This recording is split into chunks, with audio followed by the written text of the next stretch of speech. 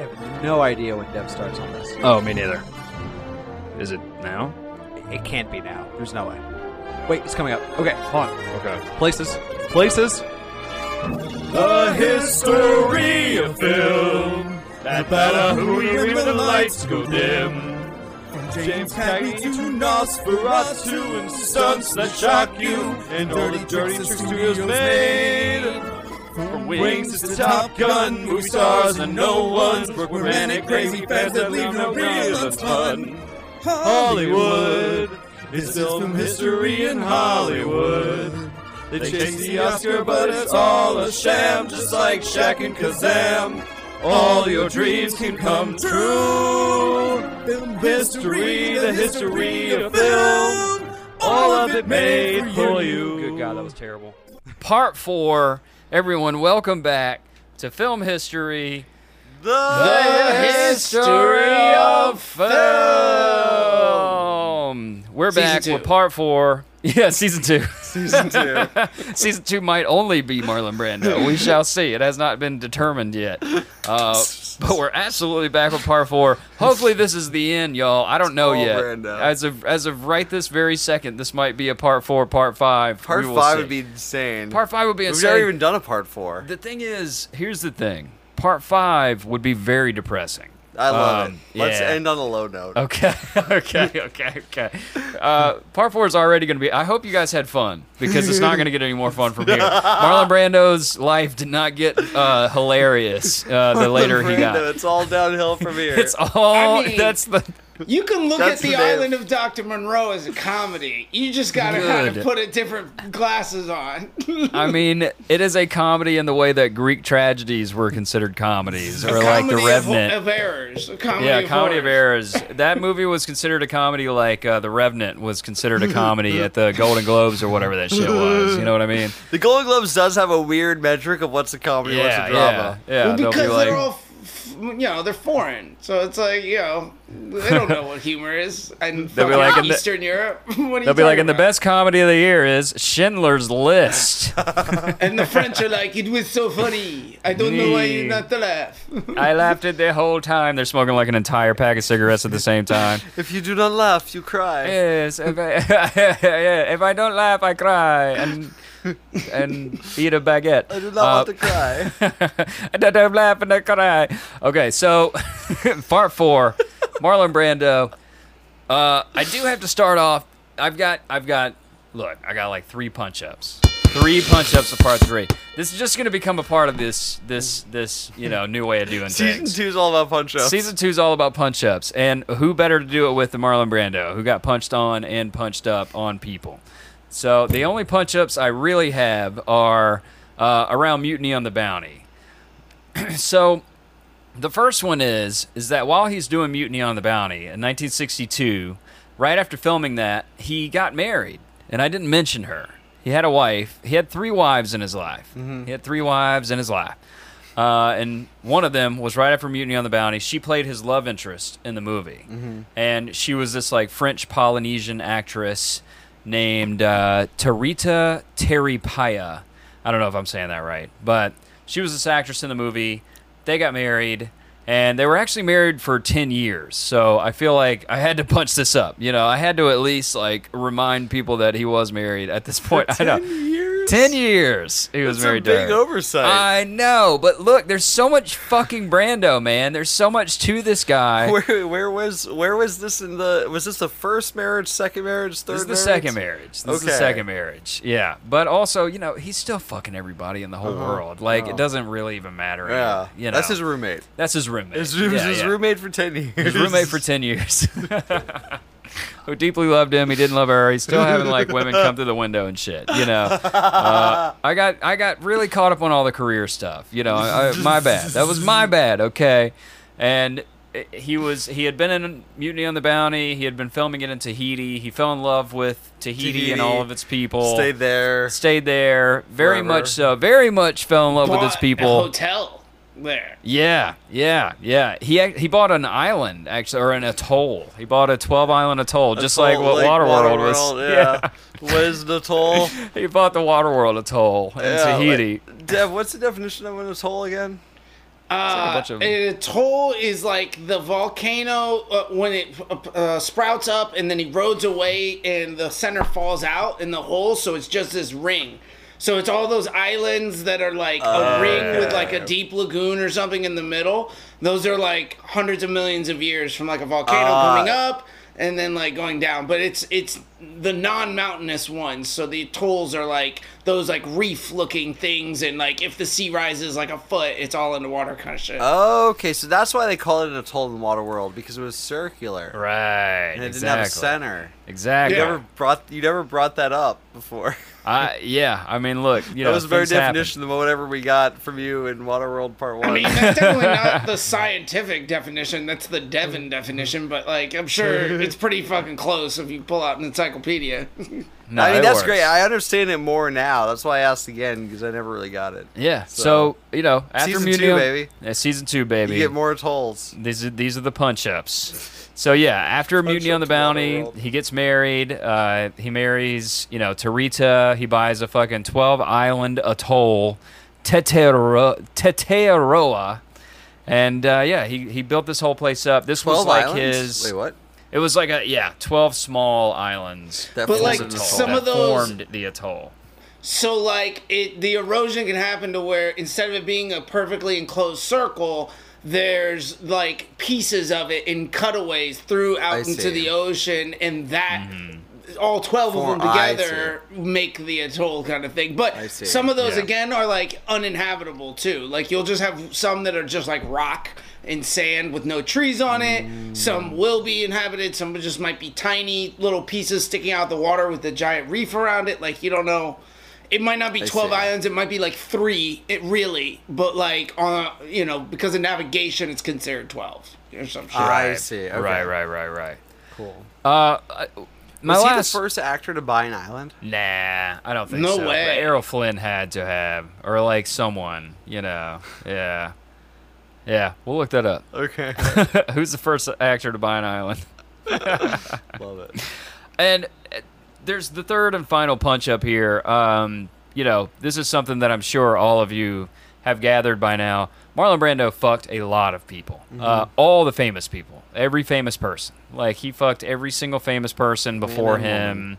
He went back. He got CAG. He got Chaplin. You know, he was fucking every famous person that's ever existed before Brando. He got him, you know. Not really, but he did fuck, like, Marilyn Monroe. He said he had sex with her. Really? Pretty sure that was a true story. Rita Well, Moreno. That's not Doesn't really, seem too hard. Didn't she have sex with everybody too? Like, come on. Yeah. She was kind of the Marlon Brando of The yeah. Tina ladies. Mojo of her day. Yeah, she was the lady Marlon Brando. By the way, that's coming up. Marilyn Monroe, don't worry, it's coming up. When the Gonna movie be just as comes out, yeah.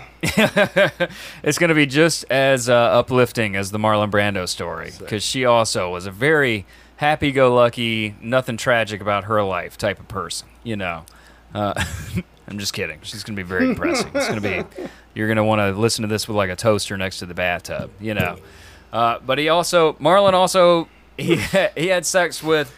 I'm talking like, you know, the range, like if you look up the list, it is miles long.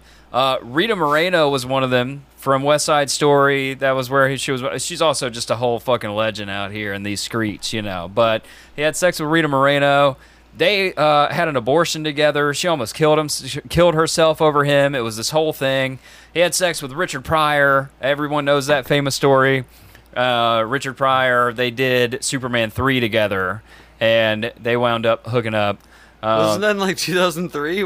No. We're talking about 1980s and Superman 70s, I think, from the right? 70s into the 80s. Okay, Yeah, Marlon all right. Brando played Jor-El in Superman, and we're gonna get into that way later when it gets Wait. real depressing. The real question is, like, did he fuck Richard Pryor before or after Richard Pryor lit himself on fire while smoking crack? Yeah, Wait, what? It was before. Oh yeah. Wait, what? Oh yeah, Richard Pryor blew oh. himself up. Wait, Oh, what? yeah. And then Oh, talked yeah. about it in his stand-up bit, which was brilliant. Yeah, Wait, what? it was brilliant. Do you look the same? Not really. No, he kind of like. I mean, he still looked okay though. He didn't look as bad as you'd think, but he blew his face up with some. He was cooking up crack in his kitchen, Wait, what? and things went bad. Yeah, man. We'll get into that on the Richard Pryor episode. That'll be coming right after Marilyn Monroe. That'll be like a Season a 2, bookend. all fun, no jokes. All fun, no jokes. Yeah, a lot of these people get very depressing. I'm sorry, I didn't do it. It's not my fault. I didn't make Marlon Brando's life as depressing as it gets. Okay, when I Next sought out up. on this journey, go ahead, Deb, go ahead. Next up after Brando, we got Philip Seymour Hoffman Yeah, and Heath yeah. Ledger. Yeah, hell yeah, did it. And Paul Walker. What happened to Philip Seymour Hoffman? He died of a heroin overdose in a fucking hotel room. At least well, Paul I Walker think was at like an accident. Those Philip That's Seymour true. Hoffman and Heath Ledger were just self-destructive. Yeah. That's exactly the vibes of today's episode. Like I said, I didn't have anything to do with this. I sure wish I didn't could have change anything things. to do with Don't this. blame me. I'm just the messenger, man. Marlon Brando got real fucking depressing. Okay, part 1 and part 2, I was like, wow, like this is a romp through the Great White Way and Hollywood. And then part 4, I'm like, man. I'm writing this. I'm writing this from like a cave, from like a basement, with like a single candle lit. Things just went bad. Things just went real bad. But he did fuck Richard Pryor, and Richard Pryor was probably like the only person that he didn't get pregnant at the time. Because another punch up that I want to make here is Marlon Brando had 9 kids with 3 different people. And that was it. Yeah, 9 kids. I don't believe that. No, Not for a second. No. He's definitely got more kids out there that he didn't know about, or like at least he didn't claim. He didn't tell But, 9 that he yeah. admitted to. Yeah, 9 that he admitted to, and there were a few 9 abortions kids here is and so there. many still. so many. So many kids. But Oh, shit. pretty awesome when you think about it, because that's 9 more humans that get to say, yo, my dad was Marlon Brando. Oh yeah. It's kind of like the Genghis Khan effect. Like one day everyone would just be descended from Marlon Brando. Yeah, but he was married a bunch. He had a lot of kids. I'm sorry, I didn't bring it up. I was talking about his career. We were too in the weeds here. Don't worry, I wrote you a fucking 20-page episode this time, so I got it all in here, okay? There'll be no more punch-ups on Brando after this. I can promise you that. We're retiring this show after this. In order to really get you into part 4 here of Marlon Brando, I'm going to bring you on your very last journey of... When are we? I'm so sorry. Marlon Brando has been all of season 2 so far. So When Are We is quite the fucking year on this part 4. It is 1969. Whoa. Nice, dude. 69. Everybody was just So that's having a fun. really crazy year. Yeah. Summer of Love, Just I says, hear. yeah, it was the summer of love. Everybody's just having fun. Richard Nixon takes over the presidency from Lyndon God. Big Dick Johnson. Yeah. Big Dick Dick Johnson. Everything's going great, and we're just landing on the moon and shit. Walmart's yeah. becoming a thing. Walmart's becoming a thing? Walmart is It wasn't just, a thing before it was 69? It was a thing before, but in 69 it got incorporated, Oh, baby. that's when they really started pumping out the bullshit. Yeah, that's when America became Walmart. Hell You know what I'm yeah. You want saying? some scooters? Yeah. You want to ride around the store on a scooter? Yeah, dude. Stack on the pounds, baby. That means people were Don't going forget to Walmart. that little horsey ride out front with the quarters. That's the whole Wait, reason what? you go there. Yeah, You yeah, guys yeah. ever The do little, that? Like yeah, the little coin arcade horse. game things out front Yeah. that are like Oh, horse like little little- rides. Yeah. You'd ride like the little rocket ship and shit. And then Oh, that was and a then, Walmart thing? Yeah, man. And then your uncle would kind of like touch you while Yeah, you're on hell there. yeah. Yeah. Wait, but that was a dude. Walmart or started someone's that? uncle. Well, Doesn't someone's have to be uncle. yours. It might not be. Somebody Yeah. else who just left their kids. Right. They like leave their kids out front as the daycare, and then they go into Walmart and shop. Yeah. Welcome to Uncle Yeah. Swap. Uncle Swap. That's a great TLC show. No, those fucking quarter horses went back to like, way Yeah. back in the day. Yeah, It was yeah. basically the same technology as a like a vibrating bed in an old motel room. Yeah. You drop in a coin and it just starts doing Wait, shit. that was the thing? Oh yeah, man! Back in the old days, back in like the 50s, 60s, 70s, The you'd put a honeymoon coin. suite. The honeymoon suite. You'd put a coin in the bed, and it would start vibrating while you're fucking. What? Yeah, man. You know, it's. That sounds absurd. And It was absurd. It wouldn't Probably be killed a lot of people. Pleasurable vibrate. Most of No, the time, no, it no. would be like a violent shake that you're terrified for your life on. Right. Gave you like an earthquake. Dude, the past sucks. Yeah. I'm so glad I'm alive now. Yeah, man. Yeah. Well, the past Bro. did suck, except for. Oh, go ahead. Yeah, the past, I don't know. What do you mean? I think it kind of left it to be more like open-ended and adventurous. Like, I'm going to fuck this girl or guy or whatever on this honeymoon bed, but am I going to live through it or not? Like, that's an adrenaline. That's an adrenaline rush, baby. Like, how are you're so safe these days. You're like, my waterbed doesn't even try to kill me. Like, nah, man, put me in the thick of things. Deb, I read a statistic and it said the number one quote of 1969 is, "Am I going to live through it?" That was basically what everybody was saying at the time. But hey, if you did live through it, the average cost of a new house was $15,550. A brand new car off the lot is going to run you about $3,000. Average monthly rent on an apartment in America is about $135 a month. Please put that house number through the inflation calculator. It actually comes out to be like $100,000. It kind of. $100,000 for a house? Yeah, you can't, yeah, that's yeah. ridiculous. No, houses were extremely cheap, and that's a new house. insane. That's a brand new, you just built. That is house. fucking wild. A fucking like a house that you're just buying off of someone was usually about $8,000. That's fucking wild. Yeah, dude. Yeah, I take it back. The past was sick. I know, man. Here, $8,000 through the old inflation calculator. You guys forget that it was our parents that fucked it up for everybody. So, like, I would have loved to have gone back and lived in an era where a college degree meant something and purchasing power was an actual thing. Oh, wait, you're telling me I don't have to be a slave to 5 jobs working dog shit just to eat ramen? Holy shit! What an era!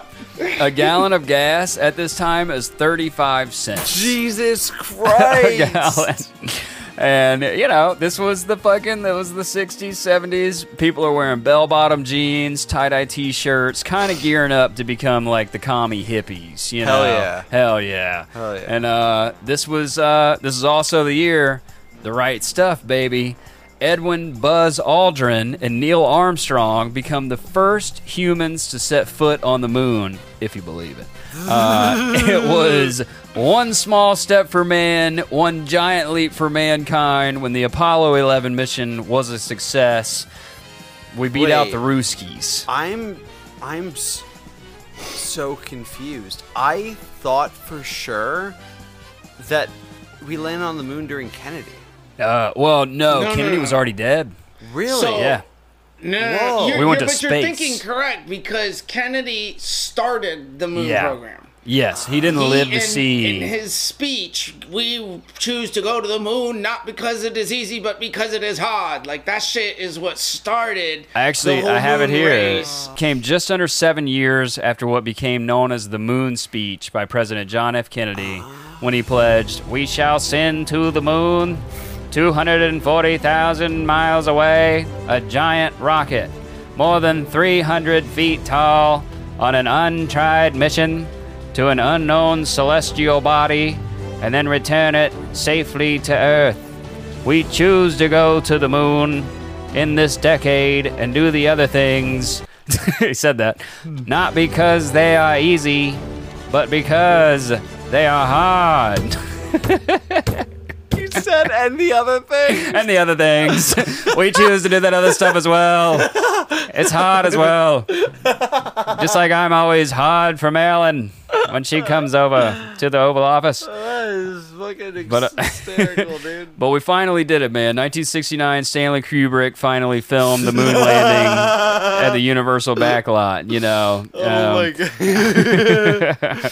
Well, no way. Wouldn't be at the Universal backlot. Stanley Kubrick famously will never shoot anything more than like 5 miles from his house. Oh, that's right. That's why every single thing he's ever shot's been in London. That's right. Yeah.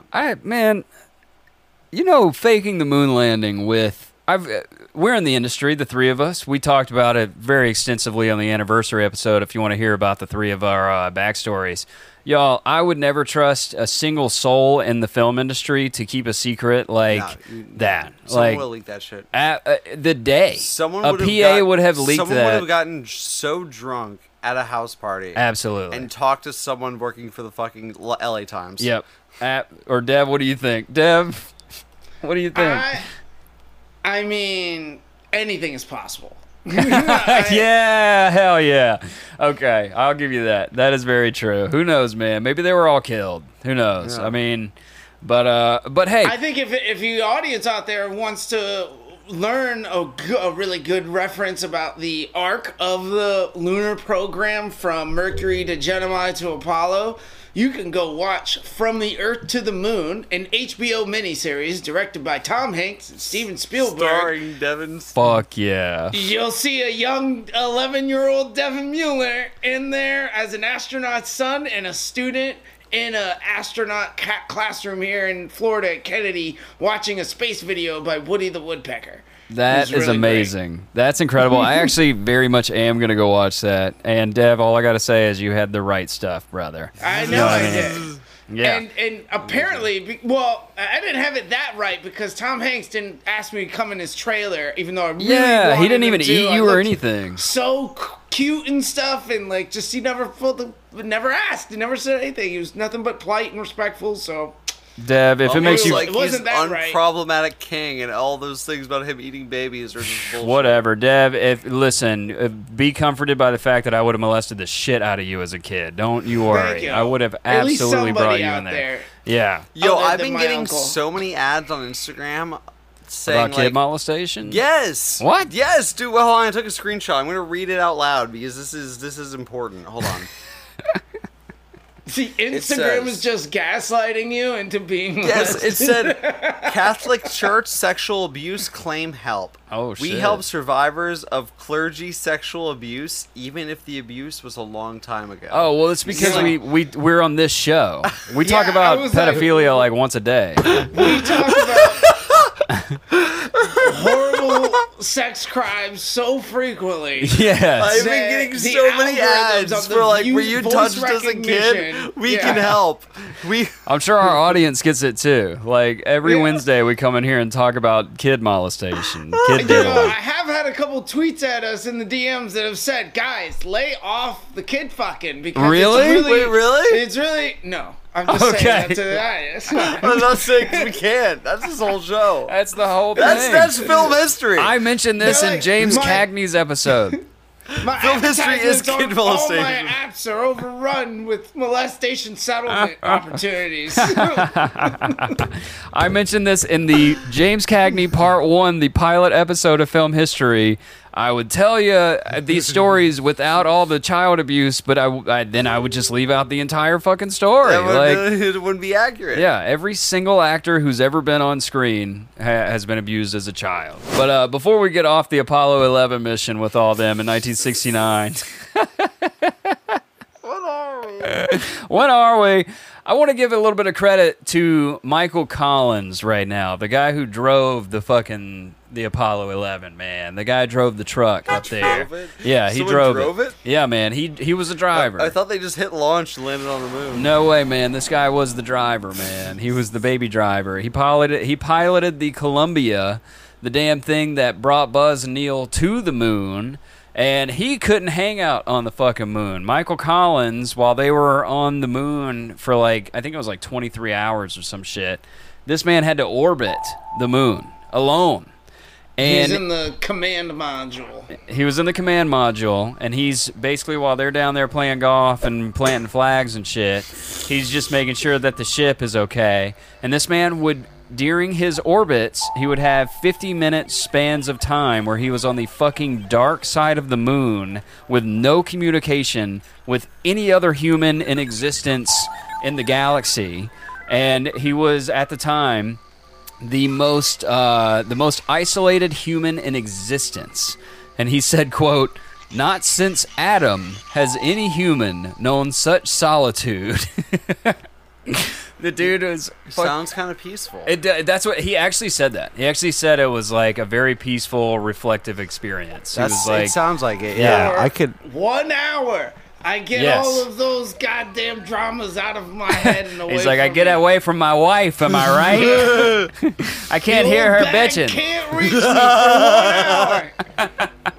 1 hour away from that broad. That's all I I had to go need. to the fucking far side of the moon, but I got my piece. She's. By the way, go ahead. She's yelling at him about laundry. When he gets back, he's like, that's it. I'm going back to the dark side of the moon. To To the moon. the moon. Well, one Call day. NASA, another $1 billion space flight ticket for me, please. They're like, we can't keep Michael on Earth. The man just, we can't even get him back down. We've been trying to coax him down from the dark side of the moon for the past few months. We can't reach him.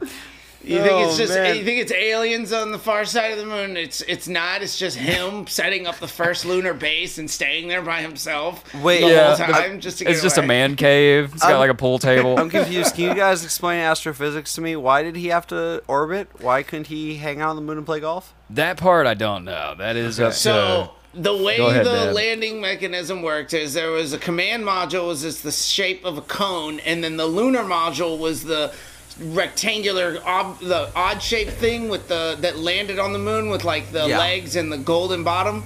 So those things were connected. The Saturn V rocket shot that up out of Earth's orbit. Those things got connected, and those things went to the moon. The lunar module, that lower piece separated, landed on the moon. But because of the technology back then, the only way that they could return back to orbit and escape gravity is if they had that command module keep going around the Earth and stay up there, and then that lunar module shoots off with a rocket, like the top explodes from it, and they leave the legs there, and then it goes back up into the moon's orbit. It connects with the command module. All the astronauts go back into the command module. They shoot off the lunar module and just like, I don't know, let it crash into the fucking moon or something. And then that cone command module is what they slingshot around the moon back to Earth and go back into Earth's atmosphere. Because again, this is 1969. What? Yeah. So they're They're doing all this with computers and shit that Yeah. are huge and analog, and like none of them, like the computers in the space shuttle right then don't have as much processing power as our cell phones. Like, you know, it's like Not even crazy a shit. little. It's less They're doing, processing like, math power than on a cigarette. pen and paper and shit to like adjust telemetry and calculations and shit. So So you're telling me that the module on the moon had to shoot off and time it so that it connected with the thing orbiting at the exact right time. Yep. Read the right yeah, stuff, man. They do that with math because they're awesome, but it's not even. Yeah. It's like you shoot up into the orbit, and the orbit is much easier to get to from the moon because it's not as strong, and there's no atmosphere. So it's kind of just like a psh, and then they kind of are there. But you're spinning around, and as long as you're both spinning at the same you're orbiting around the moon. As long as you're orbiting at the same speed and at the same rate to each other, you're not moving. So it's real slow, easy, these little stabilizing thrusters that shoot out compressed air and compressed gas that's not even lit, and that's what they kind of like slowly maneuver to like dock. Yeah. But you had to figure all With this less computer out and power how this than, was like- going to work in the Mercury and in the Gemini programs leading up to Apollo. So they trained to do this. They updated the equipment. They built and engineered the spacecraft around, doing it several times around Earth, making sure it worked before they fucking just like threw them out there at the moon. Yeah. With less computer power than like an old Pepsi bottle on the side of the road. Yo, dude, I didn't even think about this. Until launch from the Earth to the moon, you have to calculate like the speed of the rotation of the Earth. Yeah. and, Oh, like, yeah, the yeah, yeah, yeah. No, you gotta rotation of the calculate moon. a Yeah, ton yeah, of that. You have to calculate for the sun blasting on the capsule because that light particles will slowly push you in a vacuum, so you will drift. It's almost like drift, and you have to calculate for that drift in your trajectory and your angles. This is why Apollo 13 was so fucking impressive, is because Yeah. they had to they had to shut down all these systems, and the astronauts up there and the people down at NASA had to do all of these calculations like manually without a fucking computer. Yeah, on a fucking like notepad chalkboards and notepads. and like, dude, on the window looking out of the command module with like marker, because they had to shut down the computers, so everything got super cold, and they were like, we don't have a surface to write on. Bro, it is fucking like the peak of humanity's ability to fucking overcome and innovate out of situations and survive. That is it. You can't not look at Apollo 13 and what happened and then not have hope for the future of our race. I agree. Seriously, I completely agree. I'm not worried that we're gonna like, dude. I never thought that hard about like what it took to like get onto the moon. Oh man, there's a lot of movies about it. There's a great one with Ryan Gosling about Neil Armstrong. That's amazing. And then the right First stuff. Man? Yeah, First Man's incredible, dude. Okay, Absolutely watch that shit. And these guys, and it is also like, I can't stress enough, like the most dangerous fucking job on the planet, you know, type of shit. Like it is.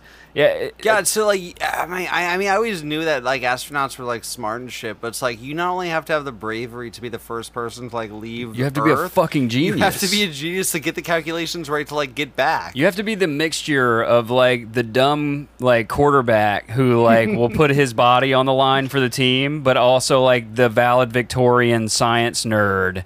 You have to be both. Is Neil Armstrong rich? Did we give him $14 million when he got back? They get pretty rich. I mean. Not there because we should we should have given him book everything. Deals, appearances, like whatever. Name and likeness. But they don't get as rich as you would think. You know, they definitely don't. They should be a lot more rich. That's for damn sure. Yeah, and they die by the fucking. More of them die than people know about. Is Armstrong dead? No, actually, or wait, Neil Armstrong, he did die, right? He might have, but yeah, I think he might have. Like 10 years. I like how none of us know. Well, like the interesting thing is, as crazy as the Apollo program was, we didn't have any astronauts die in space. The only astronauts that died during that program were on the launch pad at Kennedy Space Center doing a test. And it was a faulty Velcro. This is what you'll find out. They cover this in a lot of the sagas. But, like, it was because this Velcro exploded when it was compressed under high oxygen. It became incredibly flammable and lit all this oxygen on fire. And then, the astronauts just couldn't get out. So, like, because of fucking Velcro, they learned about, like, oh, well, I guess we can't use this type of Velcro up there anymore. But it's amazing that, like, it happened on Earth. That's the only deaths. It didn't happen, or it like these test pilots, like James was saying, would die during a testing of an airplane in one of those situations, but not. Who are the people who exploded on the launch pad in like 2011, 1982? Oh, that was 43 Apollo 46. I don't remember. Who exploded? Yeah, there was a bunch of people that exploded. But we're getting into the weeds here. I got to get us back into 1 hour wait. I think it was who exploded? Was it John Glenn and? No, John Glenn didn't explode. I think exploded. He just died. Was the train of thought on this podcast? Yeah, what are we talking about? We're talking about Marlon Brando. We're not even there yet. It's the Rainbow Unicorn bang, man. It's got me all. Yeah. Got me all. Brando. I know. Yeah. He died. He exploded in a spaceship. Is he in space? Is he in space? Marlon Brando's on the dark side of the moon. We're gonna have to go find him. What are we talking about? Dev's looking up stuff. No, you guys can go. I'm gonna. Okay. I'm trying to find out who. So, died. 1969. Neil Armstrong is dead, by the way. yeah, he did. He died in 2012. Rest in peace, Neil Armstrong. Anyway, that was Michael Collins. I wanted to give him a shout out. 1969, the year that Michael Collins is floating around the fucking dark side of the moon. Down below, Woodstock is happening. Woodstock 69. Woodstock 69, dude. Is that the first one? I don't think it was the first. It was the big one. It was everyone the big out there, go watch the Netflix documentary on Woodstock. Oh my god, the new Woodstock. The 99 one. Yeah. Wasn't there an HBO one that you were talking about before? Yeah, there was. Maybe it's HBO. That's there's two of them one. now. There's a Netflix one now. Okay. Yeah, what's the original one that you loved? I'm pretty sure it was HBO. I don't remember. What was it called? Oh, I don't remember. Woodstock Something about 99? like Woodstock. Yeah, something about that. That was during the pandemic. This Woodstock was 69, baby. Hell yeah. Nice. With a crowd of 350,000 acid-soaked hippies all gyrating and, jumping in the mud and shit. This is also the year the Beatles recorded Abbey Road, their final album. Thank God they all gave us a break after this. They called it quits. Good fucking riddance. The world's largest. You don't like the Beatles? Hell no. The Beatles can What? suck a dick. They got like 4 good songs. Fucking What? overrated. Yeah. A girl broke up the band. Some dumb bitch who thought she could actually, perform. You guys are fucking insane. I just don't like their music that much. They have a few What? songs that I like. Day Tripper's great. That's Come crazy. Together is okay. I don't even like old things. I Man. like Jaleel. Jaleel. Nah, man. Beatles. What Rolling the fuck? Stones, baby. Rolling Stones all the way. The Beatles can suck it. Bunch of fucking pussy-ass bitches. But, Nobody wants to hear about a fucking yellow submarine. What No, submarine have you my ever seen God. that's yellow? What stupid ass color is that? yeah, what kind of fuck? You're not going to be a very good submarine if you're fucking yellow, all right? You're going to get seen from a mile away. But, The Russians are gonna take you out real quick. the Ruskies are going to take you. We got to the moon, and now you make it yellow submarines. Could you imagine that movie, The Hunt for Yellow Submarine? The Hunt for Yellows. Oh, my God. This might have to be an Adult Swim thing that we make immediately. For Yellow Submarine. 1969 is also the year that the world's largest aeroplane is introduced, the Boeing 747, making its first ever commercial flight. That happened on this year. This is the year that PBS is created, the public broadcasting service, introducing Sesame Street as its kind of flagship show, 1969 was a very fun year. The Stonewall riots are happening, or the Stonewall riot, that happened, the time where a fucking gay club in New York got busted up by the police because they're a bunch of homophobic assholes. And they're all gay themselves. They just won't admit it. The Chappaquiddick affair happened this year with Senator Edward Kennedy driving a car into a pond on July 25th, and a body of a woman passenger is later found in said car. Did you ever hear about that shit? No, I've never The Kennedys are the most cursed people that have ever existed, by the way. The Kennedys come up time and time again on this episode just because we're in their, era. Their time. The Kennedy time. I'm talking, if they didn't fucking get killed, they were killing people. The Kennedys, who was it? Was it Humphrey Bogart who called him a fucking Irish, Irish bootlegger? No, it was Frank Sinatra's friend. Yeah. One of the Rat Pack guys. Yeah. What's his name? Oh, Peter Lawford, maybe? No, the Dean Martin. Dean Martin. Was yeah. it Dino that I think said it? Was it? Dino, yeah. Fucking Irish bootlegger. We're gonna get into that a little bit. But dude, the Kennedys, holy shit, what a bunch of fucking crazies those were. It's 1969. Another draft to Vietnam is being instated. Fun. Everybody still gets to go to Nam. Don't worry, if you missed your first shot, you get to go again. It's another draft. Yeah, there's another First draft. one didn't get approved, so this is the second draft. Yeah, well, maybe you were too young at the time, and so we'll show you what it's like. Don't worry, you didn't miss the ride. We'll do another one. This is the year that Charles Manson, the Sharon Tate murder, is perpetrated by Charles Manson. Imagine this fucking year.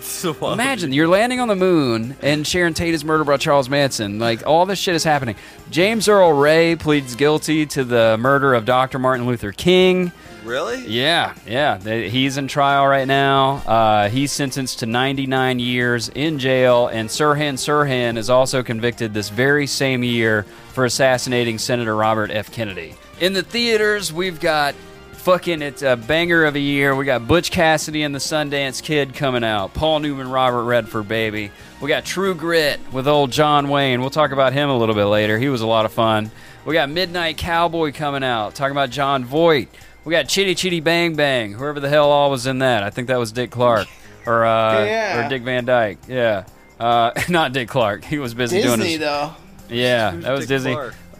The guy who did long story. Okay. We got Easy Rider coming out in 1969 with old, Jack Nicholson, a very good friend of Marlon Brando's, actually. Really? Yeah. They'd live next to each other in Mulholland. Oh, sick. We'll get into that. Oh, okay, cool. Absolutely. Yeah, we're going to talk about Brando at some point. Yeah, we're going to talk about Brando at some point. I'm sprinting now to Brando. The movie Oliver wins the Best Picture at the 41st Academy Awards, while Barbara Streisand is nominated for Funny Girl and Katharine Hepburn for Lion and Winter tie for Best Actress. They tied that year for Best Actress. You can tie? You can tie. They did one year. No, you can't. If you're a woman, you can. You got to split it with the other woman. And on your old 8-track player in your Camaro in 1969, you got the Rolling Stones going. Maybe you got some James Brown going. Maybe you got some Johnny Cash, Bob Dylan, CCR, John Denver, Fleetwood Mac. Hendrix is playing, Pink Floyd, Bowie, Elton John. The list goes on. It's a good year for music. It's a fucking great year for music, except for that goddamn Beatles album, the Abbey fucking Road, the bullshit.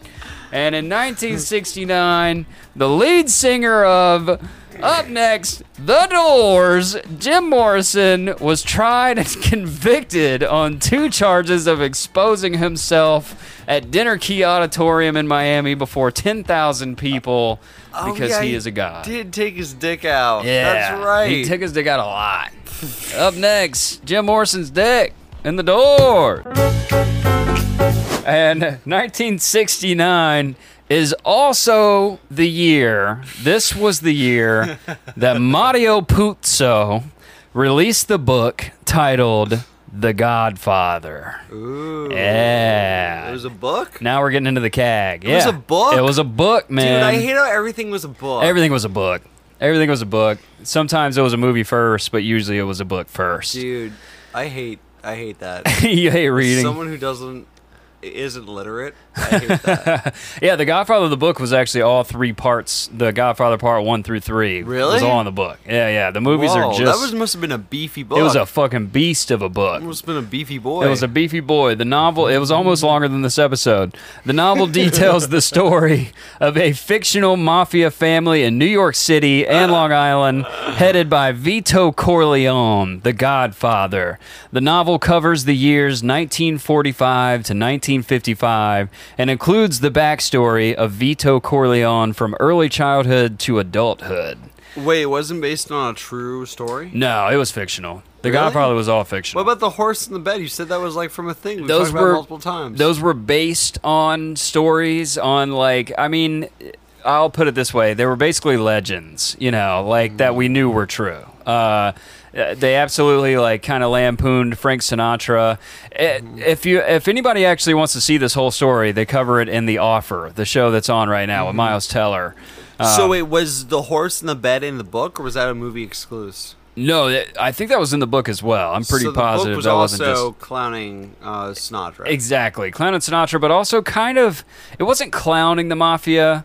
But I'll get into it. I'll get into it. Okay. But the book, Paramount Pictures wanted it bad. They obtained the rights to the novel for $80,000 at the time before it really gained popularity. They didn't want it to like get too popular and get more expensive, so they went ahead and bought it immediately whenever it came out. Through the old inflation calculator, that is $645,000 that they paid for the rights to this novel. And absolutely go watch The Offer. I'm going to make a whole episode about The Godfather at some point, so I'm just going to... The Godfather and Apocalypse Now are mentioned in this episode, and I'm going to tell it from Marlon's side of the story because I'm going to make episodes about both of those movies. I'd imagine that's Yeah. how it would go. Yeah, Absolutely. Those both seem like things. Yeah. And I mean, wait, Apocalypse Now won Best Picture, right? Oh, yeah. Apocalypse So Now we're won going to everything. get to it in Best Picture. Yeah, exactly. In 2080, when we finally get to Best Picture. If of we the can 60s. have a new season resolution, I'd like to do more Oscar episodes. I'm down with that. Yeah. Maybe after this, we'll do another Best Picture. Yeah. Just like take it easy, you know, after this 5-parter. Paramount was having a real hard time finding a director for this thing. The first few candidates that they had lined up, they turned it down. Nobody wanted this. The Mafia was kind of dead at the point, like as far as films went. You know, they really thought this was, and also nobody really wanted to glorify the Mafia at the time. That was like a big thing. You know, they got Francis Ford Coppola. James Cagney retired? Yeah, Cagney was retired by now. This was like years after. You know, this was years before he would make like an appearance in a film coming out of retirement ish, but yeah, he was long gone by now. And that was the thing. I mean, the mafia films were kind of seen as, it was sort of like, they say, like sword and sandal movies. You know, like those movies were out. There were times where westerns were out. This was a time where the mafia films were kind of dead. Right, you know, the late 60s. But they did get Francis Ford Coppola. He signed up to direct this thing. He was hired for his Italian-American heritage and because he was cheap. Because he had just done a film called The Rain People, which is, it just looks like the most terrible film you've ever seen. And it's like one of those types of movies that you'd watch, you know, with the toaster right next to the tub type of movie. Or maybe you're like playing it on your old 60s TV so you can like pull the TV into the tub with you. You know, either way, you're going to electrocute in this bathtub watching this movie. It was a terrible movie. And at the time, it's very depressing. It just looks like one of those like late 60s, you know, just very depressing movies. But he came on because he was cheap at the time after making The Rain People. After making the toaster movie. After making the toaster movie. After making the brave little toaster. And Coppola immediately had a lot of disagreements about casting for this thing. He was especially particular about Vito and Michael, which, you know, those are the guys you'd be particular about since they are the two main parts of this movie. He wanted Al Pacino, who at the time was extremely new, sort of more of a Broadway guy. The studio Al Pacino did Broadway? Yeah, Al Pacino was a Broadway guy, man. Al Pacino was like he was almost like a CAG. He was like a tap dancing singing boy, you know, before Al Pacino tap dances? Dude, he did all of it. He did like King Lear and shit, you know, like Al Pacino was a big stage guy. Wow. So was Christopher Walken. Yeah, that's right. That's right. Some of these tough guys, man. Some of these tough guys started out in tap dance shoes. Fatboy Slim, Hey, you're not Weapon of the Choice. That's the question. Yeah, that's right. He was dancing in that. So they, for the music video for Weapon of Choice, they were like, we're only going to do this video if we can get Christopher Walken to classically tap dance throughout the whole thing. That's right. And that's all it is. It's just him tap dancing, and then he sits back down in the chair. It's hilarious. Where art thou? Thou is not here. Othello, what is he doing over there with the lion and the stabbing? I don't like it. Coppola had, he wanted Marlon Brando as well. He wanted Al Pacino. He wanted Marlon Brando. Al Pacino, Paramount was kind of like, look, we don't really like him. He's too green. Marlon Brando was an absolute fucking no-go. Paramount was like, no way in hell, we're not hiring this guy. But it was Mario Puzo as well, who wrote the book, and Coppola, who very much wanted Brando to play the Don. But at the time, he was 47 years old. He was washed up. He was like this like activist at this point, which pissed off a lot of Paramount people, of course. He was very loud about his beliefs. You know, the man was giving speeches at Black Panther meetings and shit. Yeah. He was rad. And in part 3, you know, I was talking about, I mean, in the 60s, he was really washed up, dude. No studio wanted to take this guy on. Because he was too drunk, right? He was drunk, but he was also... Marlon Brando was very weird. Like, the more that I got into this, I always knew he was a weird guy, but now I'm thinking, like... The man had some stuff going on upstairs. Like, he was very, very weird. I'm going to get into it today. I forgot the timeline. Was this post or pre him telling James Dean that he's chill the fuck out? This was post. Yeah, this would have been way after. Like, no, yeah, that was the ironic part about him Dean telling was James dead Dean that. By now. Yeah. James I Dean just was forgot long the dead. years on the thing, but yeah, because he told James Dean, "Yo, you're too weird," right? Yeah, which was insane. He's like, "You're too weird," and meanwhile he's like butt naked while he's telling James Dean this, like trying to fuck him or something. You know, he's like fucking Marlon Brando Pryor, Richard Pryor. But inside Richard Pryor. Yeah, inside Richard Pryor. Chill out, kid. If I were to compare Marlon Brando to someone in 1969 Marlon Brando, if I were to compare him to someone nowadays, I would say he is Joaquin Phoenix at this point. Like, a little bit unhinged, but great fucking actor. And very depressing to be around. Very depressing to be around. Great fucking actor, though. An activist, but even at that, you still don't like him. Exactly, man. He was exactly like that. It was kind of like the guy who you you worried about. You It's know, like, you make me want to be a worse person. yeah, Just because yeah. I don't like you. Yeah, you worry about the guy, and he's one of those guys. He'll always be a legend, extremely revered, but just a little bit too nuts for the studio. You know, people just don't really. He's good. He's not putting up with his bullshit good. Yeah. At the time, he was regarded as toxic, washed up, and according to one of the big producers of The Godfather, Robert Evans, he was as dead as could be. His career was done. And for his part, Brando wasn't even interested in the role at first. He dismissed it. He said, I'm not a mafia godfather. I'm not going to glorify the mafia. You know, imagine the whole 60s. He's like this activist of the 60s. And he's like, what, now I'm going to play a gangster? You know, that doesn't make sense. You know what I mean? He didn't even want the role in the first place. I'll play a wife beater, but a gangster, I draw a line. Yeah, exactly. Exactly, man. And, he actually got a letter from Mario Puzo, though, the author of The Godfather. And at the time, you know, he's in debt. He's hooked on Valium at this time. He's got like a real Valium. Marlon Brando? Yeah. He sucks on Valium? Yeah. He was loving him some Valium at the time. That's a painkiller, right? It's more like a benzodiazepine. Xanax. Yeah. Yeah. Just like Xans? Yeah, it's benzos. Which is like Yeah. incredibly dangerous and difficult to get off of, more so than opiates. Like, it does neurological damage. Really? It can kill you if you don't wean yourself off. Like, they're I mean, all of they're it more can kill you. addictive. No, dude, like benzos are like a different fucking animal. They're probably the worst. Maybe the only other thing worse is like crack. But Yeah. or maybe some like shooting heroin. But like, honestly, benzodiazepines, and those are the worst withdrawals. Like, the withdrawals can last for like months. Whoa. Yeah. Holy Yeah, shit. like Yeah, you benzos can be are bad. That's- hospitalized for like months at a time because like you physically have to like trickle yourself off and like It's essentially Xanax, right? It's Xanax, but it's like this was like the shit that they killed Marilyn Monroe with, or Marilyn Monroe died Right, from. the Valium enema. Yeah, like benzos were Judy Garland.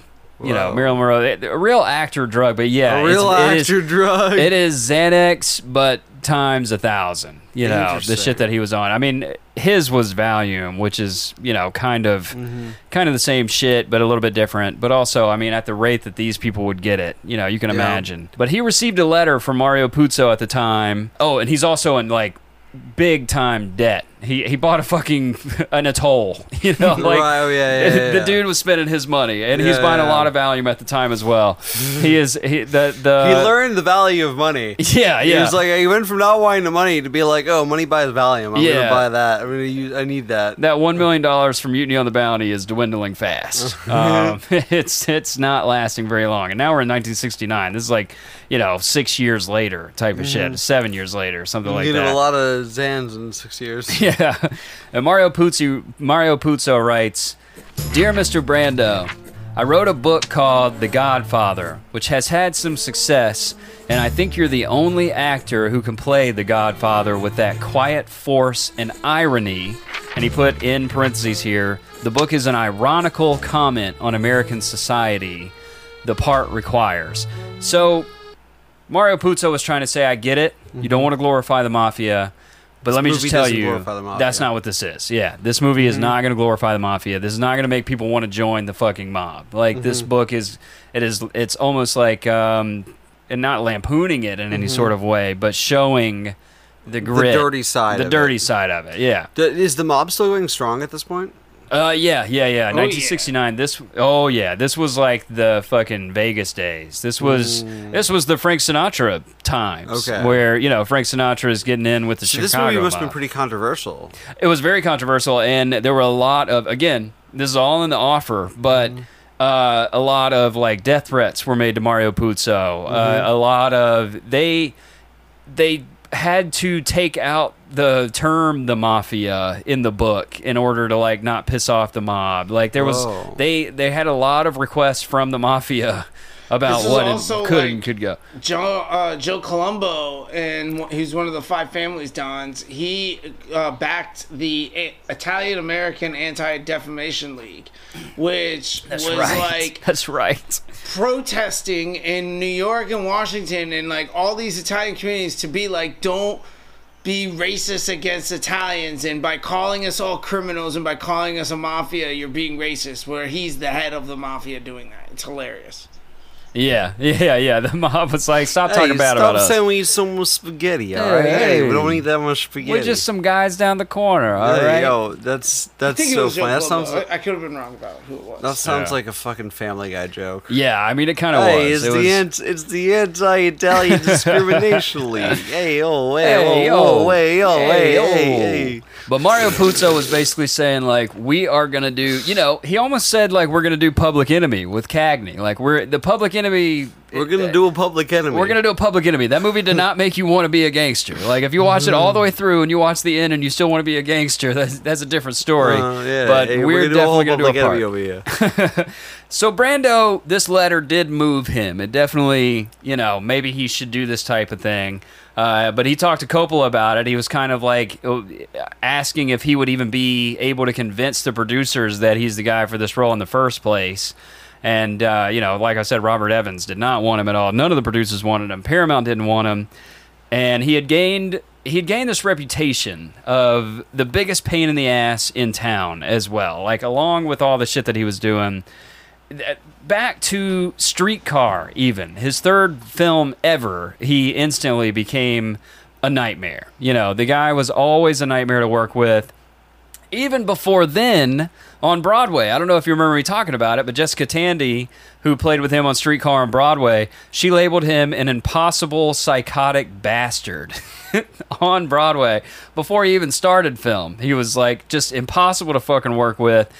And on Mutiny on the Bounty, they said he demanded the studio fund the renovation of an abandoned building for him to live in with studio money, far away from the set, far away from like the cast and crew and everything. And he also was reported while filming, they said he gave chlamydia to like half the island, according to the locals. And he was a nightmare, man. He was just a nightmare to work with type of guy. But That's so funny. But Coppola really wanted Go him. to the doctor, dude. Yeah, dude, no.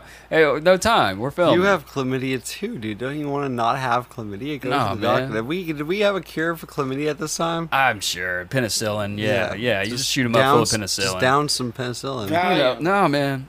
Valium. He was curing it with Valium and sex. He was curing his chlamydia with sex. he was just getting it all out. If I expel enough of it, I won't have it Exactly. anymore. If I just give it to everyone else, they'll have it, and then I'll be rid of it, But Coppola still wanted Brando. He stuck to his guns, and Paramount basically made a compromise with him. They said, okay, we'll take him on. He can do this movie, but under 3 conditions. First, he must pay a $1 million bond for his insurance. He has to pay $1 million to be in this movie. He gets it back, right? Like it's like yeah. a it's If like he a doesn't it's like a fuck security anything up. deposit. If he doesn't fuck security anything deposit, up. right? Yeah, it is a $1 million bond to ensure, quote unquote, from Paramount, his shenanigans, as they put it, wouldn't delay production. His shenanigans. His $1 million shenanigans insurance. That would have been a Shenanigans great insurance. restaurant for him to open. If Marlon Brando Shenanigans. opened a restaurant and called it Shenanigans, it would have been Oh, shit. as popular as Carrabba's or Fridays. He could have opened it up on his atoll in Tahiti. Shenanigan insurance. Shenanigan insurance. He's got to take his shenanigan insurance. He has to also take whatever offer we decide to give him for this role. Like, he can't negotiate. There's no negotiations. And he also has to do a screen test. He's got to audition for the role, Oh my god. which Marlon Brando has to audition. That's where we're insane. at. Yeah. So they agreed. Coppola agreed. Brando agreed. And Coppola convinced him to do the screen test in makeup. He said, like, really fucking kill this screen test. Really do it, yeah. Show them you are Don Corleone.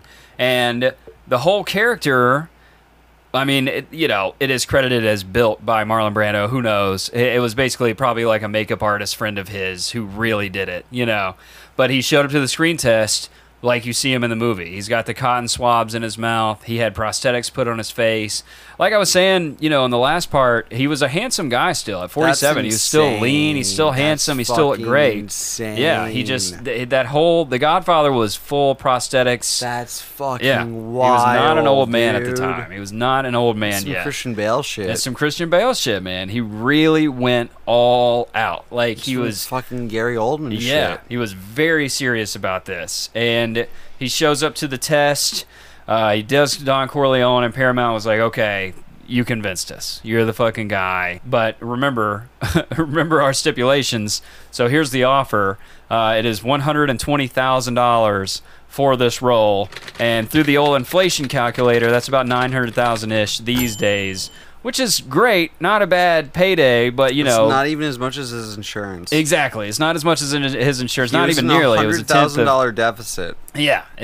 Well, I mean, then that was at the time. He was actually more like $880,000 because he paid the $1 million. He only got paid $120,000. Right, because I'm inflation calculator. Yeah, I did the old inflation calculator, but he had made $1 million for Mutiny on the Bounty. Wow. So he's going all the way back down here. So he's going into debt to do this. I think he really wanted the role. Like, he absolutely had to. I won't go much more into The Godfather. He kills it. If you haven't seen it, you absolutely have to change that immediately. Yeah, even though I've seen The Godfather. Yeah, Come on, if you haven't seen The Godfather, even though I've seen the fucking Godfather. You gotta see the fucking Even though Godfather. I've seen the fucking Godfather. I've never seen part 2 or 3 though. Yeah, they're good.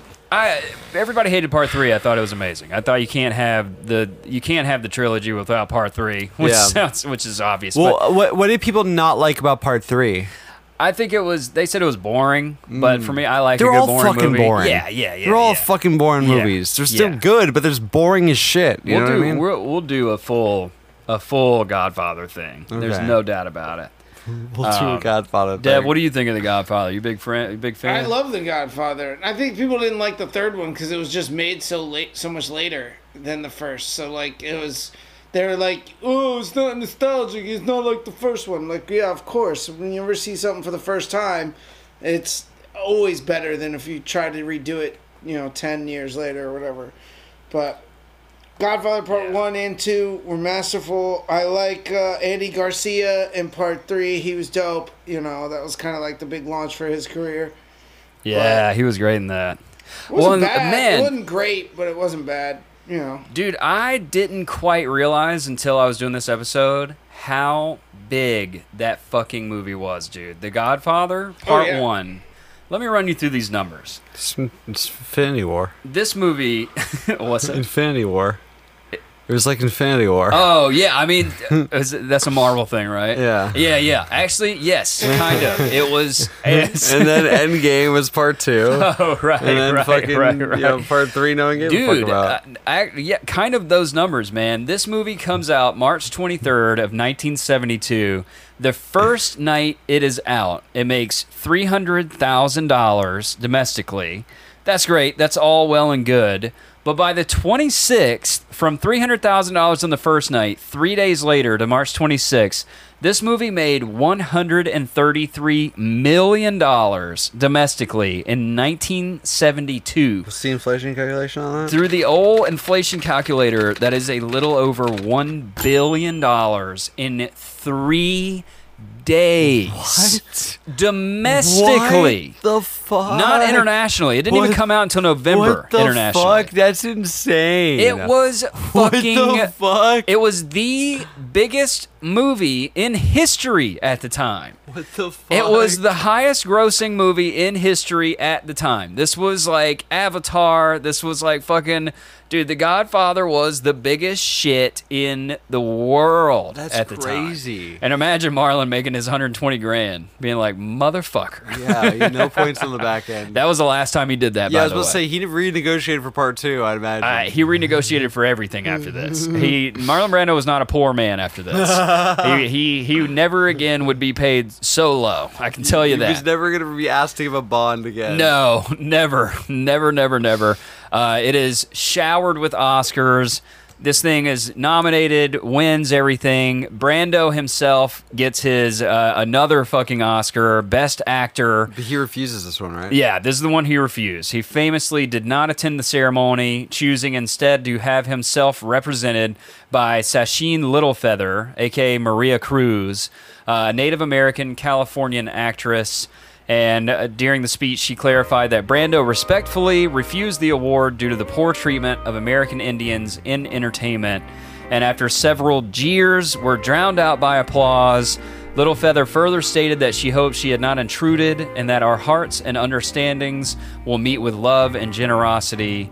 And she moved out of the way just before John Wayne pulled the trigger and shot onto the stage because he was very much trying to murder her. Yeah, John during this. Wayne's like, I'm a terrible person and I'm going to fucking just do the worst thing possible. Can we I'm do a a hit terrible job on person, John Pilgrim. Wayne soon? Oh, yeah. I'll go into the... yeah. do a hit job Let's on do a John Wayne? fucking episode on that guy. Yeah. Let's see how much everybody likes that fucker after I get done with him. I'll do an 8-parter on John Wayne. Just fucking... I'm a terrible person, Pilgrim. I'm Genghis Khan, Pilgrim. Now listen here. We're going to round up all these here Chinamen, and we're going to send them. I keep forgetting you play Genghis Khan. That's so absurd. That's so dude. stupid. Just talk about the fucking most like bumbling idiot, horrible man that's ever spawned, who became like the biggest movie star in the world. He is the problem with I'm America. going to have He's an the airport named after me. I know. I'm sorry. I'm not even sorry. No, fuck that. I'm No, not fuck sorry John for saying Wayne. it. Fuck John Wayne. We're He doing can a hit suck job on dick. him. Yeah. Anyway. Season 6 is all about John Wayne. Yeah. Anti-John Wayne is where we're going. But this is where, okay, so now Brando does The Godfather, and this is when he becomes 70s Brando. We're getting into the 70s now 70s with old Brando. 70s Brando's a different beast, you know. Mainly Godfather movies. I mean, 2 and 3 are during this time as well. He does The Last Tango in Paris in 1973. That got him another Oscar nomination. The guy is coming back. Like, Brando is fucking back. You know what I'm saying? Like, the 60s are over. Brando's fucking back. The Godfather brings him back into the stratosphere, and he is once again this huge actor with a lot of weight behind him, and actually a lot of weight on him as well. And pretty soon here, not in the 70s. He stayed pretty thin through that time, but oh boy, that'll change. The 80s are a different The story. 80s are a different story, and the 90s are a very different story. He made it all the way to the 90s? Yes, he did. We're going to talk about the 90s, maybe in part 5, but Hell we're going to yeah, talk about dude. it. Yeah. Oh boy, the 90s for Marlon Brando gets real sad. But we're still. When are we? When are we? 1990. It's the fucking. I don't remember. Who knows? As Motley Crue was We're on all a the way tour to at the some Kurt point. Cobain days. Yeah, Kurt Cobain and Marlon Brando, the 2 happiest guys on earth. But luckily we're not. But luckily we're not there yet. We're still in 1978 at this point. Yeah, those guys existed at the same time. Like, what a sad earth we sad lived decade. on. What a sad decade. Even like the cockroaches weren't even coming out at the time. Like, fucking just sad. In 1978, Marlon Brando plays Jor-El, Superman's dad. Okay, I didn't know there was a Superman movie all the way back in the 70s. Oh yeah, that's Christopher Reeves, man. Oh, that's what Reeves was? Okay. Yeah. That seems insane. How the fuck do you do a Superman movies with 70s technology? Oh, I'll tell you how they did it with a lot of money. You get thrown off, you break your legs and get unable to walk. That's how you do it. Yeah. To get thrown off a horse? Jesus, dude. Good Lord, man. Walt Until they Disney got the killed a flying guy shots. with They his. had a and- horse buck him off. but- Yeah, exactly, man. That might have been the CIA as well. They were after Christopher Reeves. But he played Jor-El in this thing. Superman's dad, for those of you who don't know who Jor-El is. This one was a very different story. My man Marlon, for this one, demanded $3.7 million. And through the old inflation calculator, that's around $17 million. But For Jor-El? for Jor-El, and it does not stop there, my friend. Let me tell you about this man's contract. It is not just the $3.7 million. It is also 11.75% of the back end of Superman went to Marlon Brando. And he worked for 13 days. He is on screen for 20 minutes I was of the about film. to say Jor-El is a very small role. Yes. Because spoilers for Superman, his dad doesn't make it that far. No. The planet gets blown the fuck up. He- I'm surprised there's that much of Jor-El. Jor-El's 5 minutes. He's a 5-minute character. He was 20 minutes in this one. He read cue cards for the role. Not only that, he hardly read the cue cards. He mostly came up with all the shit himself, which is you don't. genius. How the fuck do you improv a made up spaceship? It was brilliant, and it's so funny when you watch. Is it accurate? You'll the have to lore? see it. You'll have to see it. There's Okay. the part where he's sending Superman down to Earth in the little pod. Mm-hmm. He gives probably 10 minutes of his 20-minute on-screen appearance, 10-minute monologue, and the actress next to him is clearly like, I don't know where this man is going. We are way off script now. I want to see this so It's bad. so good, but it's I wanna genius. see this so But the bad. stuff he is saying is fucking pure genius. Like it is no It wonder that they fits? kept it in. It fits. Richard Donner must have been like, we're keeping it. It is genius. Like he goes into this like, I can't be with you. You have to take my strength. Like I'm sending my boy to Earth. It's fucking brilliant. I gotta watch this. Marlon Brando, there's no doubt, really truly was still one of the best actors in the world. He had just become totally disillusioned by the whole thing. He had become this thing where he was disappointed in the way the industry went. He was disappointed in the way he went. He was full of Valium. You know, he had just like Full of value. Yeah, and let's be honest, he was already fucking nuts. You know, but that being said, everything that he did, he was still amazing. You know, he was still incredible. Apocalypse Now is a masterpiece. Like his Never parts. made it to the Brando I know part. we still haven't made it. I showed you Apocalypse Now one night. We never made it to the Brando part. We It's watched two different that movie movies. for 8 hours. We got halfway through it. It was an amazing 8 hours, but that movie is long as fuck. But so Superman opens. Superman comes out, and remember, he's got 11.75% of the back end, almost 11 3/4 of a fucking point on this thing. And this thing opens to 11.75% is so fucking funny. That's huge. Just It's give him 11 or 12. I know, 11.75%. That's No, fucking it so bri- weird. It's how many other producers are in the pool and the percentages of the pool because it's a waterfall distribution. It makes sense when if you want me to explain to you off air, it's fine. Okay. Yeah, it makes sense. It does. Yeah, Dev and I have worked a lot with fucking divvying up points back in the day. But this movie opens to $300 million its opening weekend. And if you're wondering, I did do the math. Marlon's 11% cut of that would come out to around $36 million in the 70s, in the early 70s, on top of his $3.7 million. What's that inflation calculator? Through the whole inflation calculator, his total that he brought in from the first Superman movie was around $160 million today. That's how much he made in one fell swoop in one weekend, basically. This man became a god, dude, to read cue cards and just come up with your own dialogue. Jr. ever made that much from fucking Iron Man. This is why I wanted to do Marlon Brando. This is one of the reasons, in the very first place, I'm telling you, the man is film history personified. He's not the main fucking character. He's not even close to being the main character. He's not even a villain. How much did Christopher Reeves make? Not nearly that much. And Christopher Reeves wasn't very happy about it either. I'd imagine not. Because he's fucking also pissed too. wasn't a fucking name and an icon like Marlon That's true. Brando. You That's know very what I mean? true. Yeah. This is arguably Christopher Reeve's breakout role in a big mainstream thing. Sure, he'd done other stuff, but nothing as big as Superman. Yeah. Russell Crowe didn't get that much for playing Jor-El. That's for damn I sure. know, dude. No way. But Russell Crowe actually phoned it in from Australia. That's why he's a hologram in most of the movies. Dude, He's Marlon just wanted to image in a actually. computer.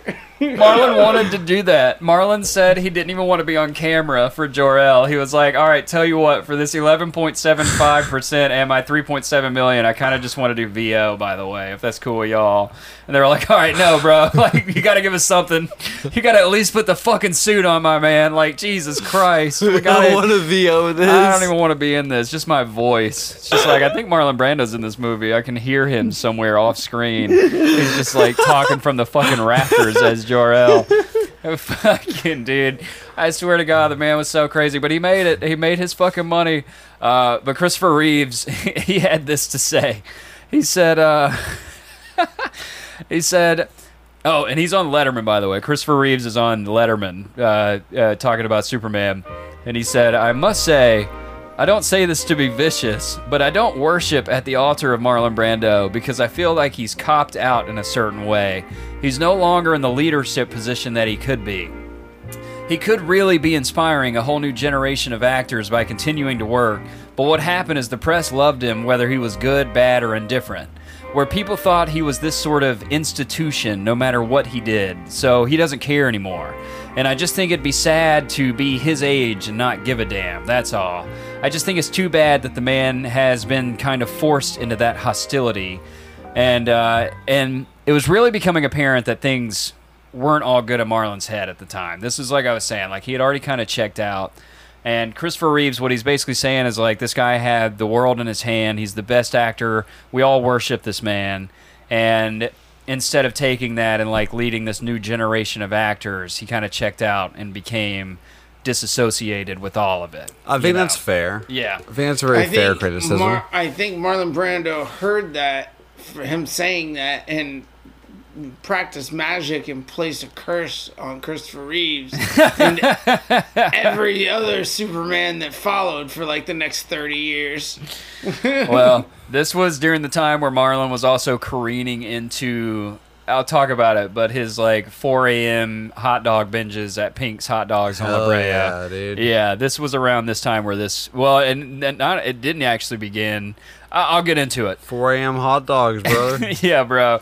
First, I got to tell you, so 1979 comes along. Now Brando's back on top. You know, he's back doing his thing. Or at least he's back in a position where he is making money again as an actor. 1979 comes along, and it is time for Apocalypse motherfucking Now, baby. Hell yeah. This is one of my favorite films ever. It's probably in my top 3 films ever made. Ooh, what's the other two? What's the other two? Oh, man. Dude, I go back and forth, like, Any Given Sunday, Black Hawk Down are big ones for me. These are movies that I watch all the time. But, I mean, Apocalypse Now is just, it's a masterpiece. It is the Odyssey, you know, it is like a Homer Vietnam story. You know, it's like, it's just incredible. It's just the best. And one day we're going to do probably like a 3-parter on that movie. Just, it was also one of the most cursed films ever made. The set was absolutely fucking cursed, brutal, over budget. Yeah, we talked about it on our Cursed Films episode. Yeah. I think we threw it a mention, yeah. Yeah, man. You know, we're talking about the movie that was over budget, also getting destroyed by storms. They're killing live animals. Dennis Hopper needs more cocaine from the fucking movie budget. You know, Hopper needs more cocaine. This episode is coming up very soon, so I'm not going to get into very much. I'm just going to, again, tell Marlon's side of the story. Needs more cocaine. He needs more cocaine. And I want to do this before the summer ends, actually. I want to get into Apocalypse Now, so I'm going to try very soon to get this in. I don't know how that works. All right, yeah, we'll see. But Brando signs up for Apocalypse Now because this is Coppola once again. Coppola is still the biggest Brando stan. You know, he still loves Brando no matter what this man does. Kind of like what Christopher Reeves was saying. There are certain people in the industry that no matter what this man does, they will... Which is very funny because Coppola just hired Shia LaBeouf to do his next film. So Coppola's got a type, man. He's got a type of dude, you know. And the more you ruin your career, the more you... more Coppola wants you. Absolutely. He just wants unhinged people. He wants unhinged fucking people. He's like, I can What capture I bet the unhinged. No, I was thinking about this when we were talking about Shia earlier, because I was like, as a director, I think Coppola probably is like, look, this actor can convince people in real life of all this bullshit and nonsense. And they're so good at that they're definitely going to be able to do the job on camera, on screen. So I think that would be my guess if I had to be like, why do you like this person or, this type of personality? Well, because like, look at how good they are when they want to, when they put their mind to things. Yeah. They're tortured people that I can exploit for my art. Hey, it was an Entourage. Yeah. Remember? He got cast for being street smart. That was a whole different thing. Anyway. But so Marlon Brando signs on for Apocalypse Now. Long story. I'll tell you one day. Don't worry. But he is offered $3.5 million for this as well. So he's got his fee now. Is he getting points on the back end? I'm sure he made points on the back end of Apocalypse Now. If he made that much on Superman, I'm quite sure his contract looked about the same for this. But he shows up for Colonel Kurtz, the part that he's playing. Again, just a genius performance. But he was 300 pounds when he showed up for set. And they did not write him to be that heavy. They didn't quite mean for him to be that heavy in the script. And this whole time... 300 pounds? So, there's a thing behind this. The 300 pounds, there's a reason. This whole time... Hot dogs. Hot dogs are the reason. Hot dogs are the reason. This entire time that I've been telling you about Marlon Brando, for the past few weeks, for the past however long this season has been going on Film History, however long we've been sitting in these chairs, there has been an underlying eating disorder that this man has developed from the time he was a kid, basically. Really? Yes. He was a binger. He was very much, he called it his gorge fest. He was very much into, like, fucking huge amounts of food at once and just eating it in a record number of time. He would have been a great, hot dog eating competition guy. Fair, Yes, yeah. If he didn't become $1 million actor, he would have been doing great at the $12 fair. Back on his very first film, The Men, that I talked about back in the day, actor Richard Erdman, who was in there with him, he said Marlon's diet at the time consisted of junk food, takeout, and peanut butter, which he would consume by the jar full in one sitting. He would just eat a fucking jar of peanut butter. And by the mid-50s, Marlon had become renowned for eating box of Mallomars, cinnamon buns, and he would wash it all down with a quart of milk, usually. He was big into drinking milk as well. His second wife, Movita... Oh, that's so bloating. Yeah, man. His second wife, Movita, actually put a lock on the fridge, and he would break into it at night. He would, cut the lock off of this bitch and eat, everything in the fridge. Every single... How did he keep the weight off all those years, then? He would kind of go into, freak diets in between. So he was... fast? Yeah, he would, do a big fasting thing, but when he was eating, this man was eating. He'd go to Pink's, like I was talking about earlier on La Brea over here. By the way, great hot dogs. For anybody who likes hot dogs, go to Pink's. You got to check it out when you're in town. It's kind of a shitty area now, but still, go. But he'd go to Pink's at 3 or 4 a.m., and this man would eat 20 hot dogs. He would just sit down, he'd order them all, go and sit down at a table and just fucking consume these bitches at 3 a.m. Consume these bitches. There was a guy who worked there who said he ate 40 hot dogs one night before he left. He just sat there for an hour and ate 40 hot dogs. Yes, That's dude. all it took? Yes. When he was filming Mutiny on the Bounty in 1962, James Taylor, the costumer for the movie, claims that Brando split 52 pairs of pants during the shooting of this film due to his wild swings in weight. And this necessitated a stretch fabric be used on his wardrobe replacement clothes, and he split those too. He split the stretch fabric. During this time, Marlon was also once observed taking a 5-gallon tub of ice cream and rowing himself out to a lagoon to eat it all by himself. Away from people's judgment. The fuck? Yeah, man. It was 5 gallons? 5 gallons of ice cream. Ice cream? Yes. That's arguably in a the most gangster rowboat? shit ever. By yourself? Yes. He's no Kevin Did Costner, he row that's for out sure. there because he didn't want to share with anyone, or he didn't want them to see him eating 5 gallons of ice cream. Both, man. Both. And he's filming a movie at the time. He's the first $1 million actor. 5 gallons at one time of anything. And this one was attributed to his eating, but this one I attribute to him being an insane person. They said in what was possibly Marlon's strangest eating exploit, which yeah, I'd fucking say so. It was reported that during the filming of Missouri Breaks in 1976, he fished a frog out of a pond, took a bite out of it, and threw it back into the pond. What's that? That's not him. That's a crazy That's person. a crazy person. That's, at least fucking the Kiss Man was like trying to do a performance on stage with the bat.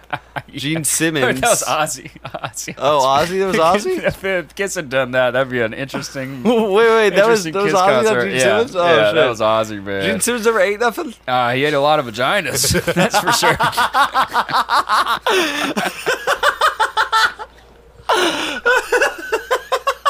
He ate His that strangest box, eating exploits. baby. Yeah. And his strangest eating exploits. He did like raw fish. Well, yeah, man, Marlon loved to fucking eat. That's the bottom line. This man loved to eat. He was very much an eating type of dude. It was definitely his I'll eat a pastime. live frog if you put it in front of me. Oh my God. They were like, well, I guess when you're hungry. It's like, no, that man's insane. Like, that man needs to be, like, locked away. Like, I He's guess when you're probably just hungry. eating fucking toads with DMT on their back and nobody knew it. And this is like, Yeah, yeah, That's maybe. the chlamydia talking, my guys. Stop eating frogs. Maybe he was just getting fucked up. So when he shows up to Apocalypse Now, Coppola said he was already heavy when I hired him, and he promised me that he was going to get in shape. And I imagined that I would, if he were heavy, I could use that. But he was so fat. He was very, very fat. He said he was very shy about it. He was very, very adamant that he didn't want to portray himself that way. And Brando admitted to Coppola that he had not read the book, Heart of Darkness, as he had also asked him to do. And he had not lost the weight. He had not read the book. He had not read the script. And he didn't do anything. He basically was getting paid $3.5 million to not prepare for this movie at all. listen, He if you didn't want know. me to prepare, you got to give me $100 million at least. Like this 3.5. Yeah, You get what you it's pay bullshit. for, guys. It's bullshit. Oh, man. You're It lucky makes I'm me- here. It makes me love Tropic Thunder even more. Because Yeah. Tropic Thunder is a parody of a lot of things, but especially Apocalypse Now. Yeah. And like, there's that scene at the end where he's like, "Okay, that's fine. You guys didn't read the book, but you guys read the script, right?" Nope. No. Nope. No, he did not. There was a And Colonel script. Kurtz. What's There was a going on? script. I don't read the Yeah. script. The script reads me. There's no Yeah. email. It got Script lost. reads Yeah. me. The script reads me. That's exactly what he said. And by the way, again, look, you got to hand it to the fucking guy. When you watch Apocalypse Now, it is a goddamn master class on How'd acting. they hide how fat he was? So they used a double when he was like standing up. They hired a double. But usually they laid this man down. Like the whole movie, if you watch it, he's laying down for a lot of it. And they just like wouldn't. They would just show you his face, and they His used face like, looked fat as shit. they used like black paint and shit. They literally like if you watch this movie, the way they lit this man, you're seeing like a quarter of Brando's face, like the whole movie. You're seeing like 1/10 of Marlon Brando. Like they're showing you like a puzzle piece of Marlon I gotta Brando. finish this movie. Incredible. Fucking one of the greatest acting jobs I've ever seen. But he's also getting paid by the day, by the way. He's getting his $3.5 million paid to him in increments, daily, basically. So every day, he doesn't really give a shit what you do during that day. So he didn't read the script. So when he shows up, he's like, well, I need Coppola to, like, run me through the story. So they spend, like, a week or so. My Coppola God. is catching him up on what Apocalypse Now is while they're doing, Please tell me this is the last time he ever worked in this town. pretty much. Okay, Yeah, pretty much. That's too fucking far. Pretty much. That you're paid that much money and you just like literally just don't even fucking care enough Dude. to like read the scenes that you're in. Like, get the fuck out of here. I don't care how good of an actor you I are. know. That's so fucking disrespectful. I was seeing Deb. Yeah, The- no, I agree. I think it's hilarious, kind of in hindsight, but you know, Yeah. No, the producer, Fred Roos, said the clock was ticking on this deal he had, and we had to finish him within 3 weeks, or we'd go into this very expensive overage. And so basically, his $3.5 million contract was basically what they allotted. You know, they're paying him by day, and they're like, we can't go over this. And so he's just like milking the fucking clock. And Francis and Marlon would be talking about the character, and whole days would go by. And this is at Marlon's urging, and yet he's getting paid for it.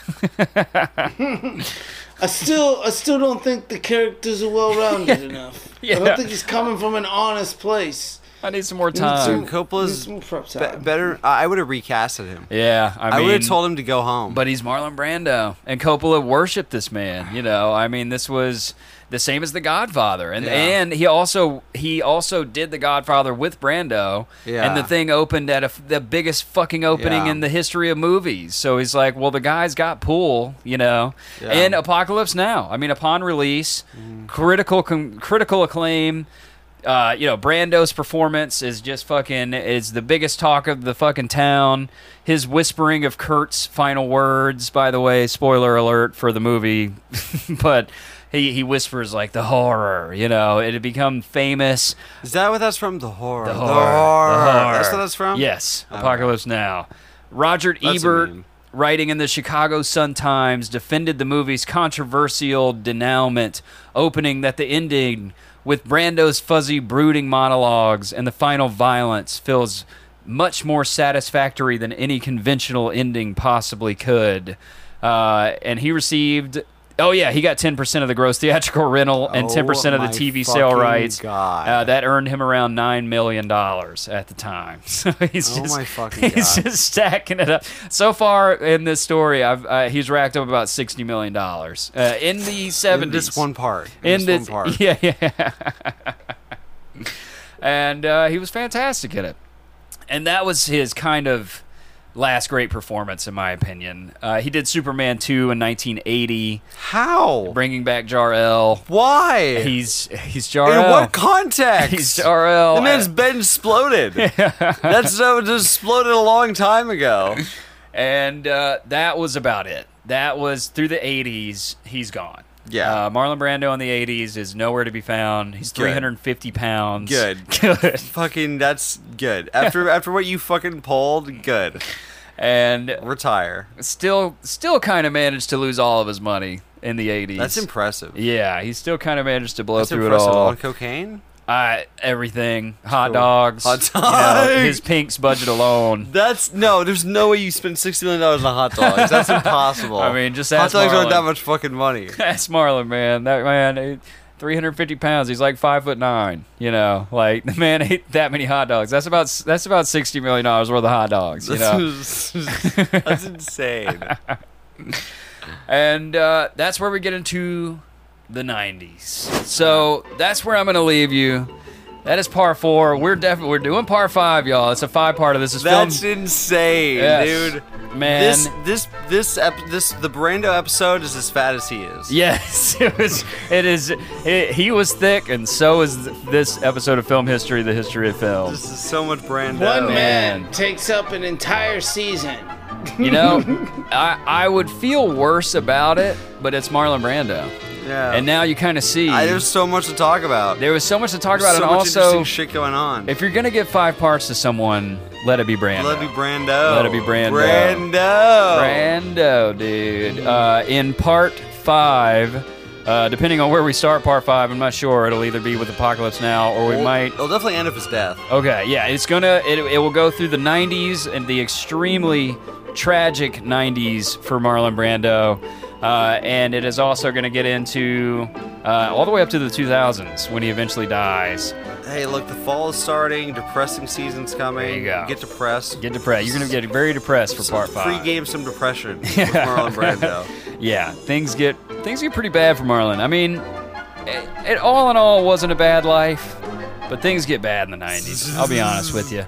But life is what you make it. life is what you make it. Home's where you make it. Yeah. Just like they said in The Waterboy or whatever. I've never saw that. Yeah, for sure. Marlon Brando was in it. Oh, really? He said that line. Oh, okay. Yeah. I believe you. I don't know what you're talking about. But that's been part 4 of Marlon Brando, everyone. Let's do our socials. Yeah, man. You can find me on Instagram at Drake Cummings, on Twitter at Drake_Cummings, on TikTok at Hollywood Drake. My merch store, Raging20smerch.com. And, if you're on an internet website, just type my name in. See what comes up. Google me. Google me. Type me into OnlyFans. OnlyFans, Let me know what you find. Jizzy Drake. Let me know what you find. Jizzy Drake. Instagram, at Sailor_Dev. Twitter, AbracadabraDev. Abracadabra-films.com. Check out all the cool shit out we've been doing. And we continue to do. Hell yeah. Fuck yeah. You can find me at Jimmy Deloy or James Wyatt Scott, depending on where you're looking for me. You can find us at Film History, The History of Film, FHHF Podcast, all that good shit. Just Google us, man. Google me.